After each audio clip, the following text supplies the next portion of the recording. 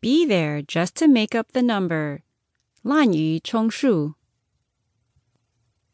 During the Warring States period of China, the king of Qi was a great music lover.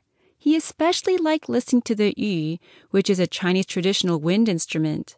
A band of about 300 musicians entertained the king, playing the yu.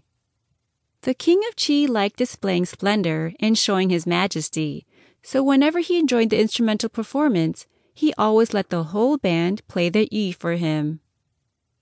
A man named Nan Guo learned of the king's fondness for yu and thought it was a good opportunity to make money.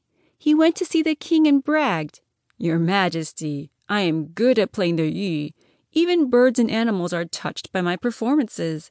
I would like to dedicate my skills to your Majesty."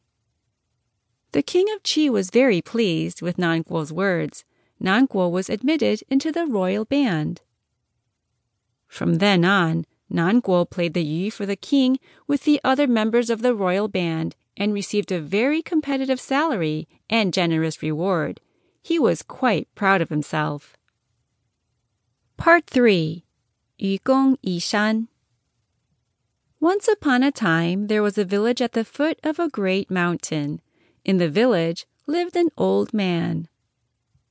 It was a remote village, and the journey to a bigger town was a long and hard one.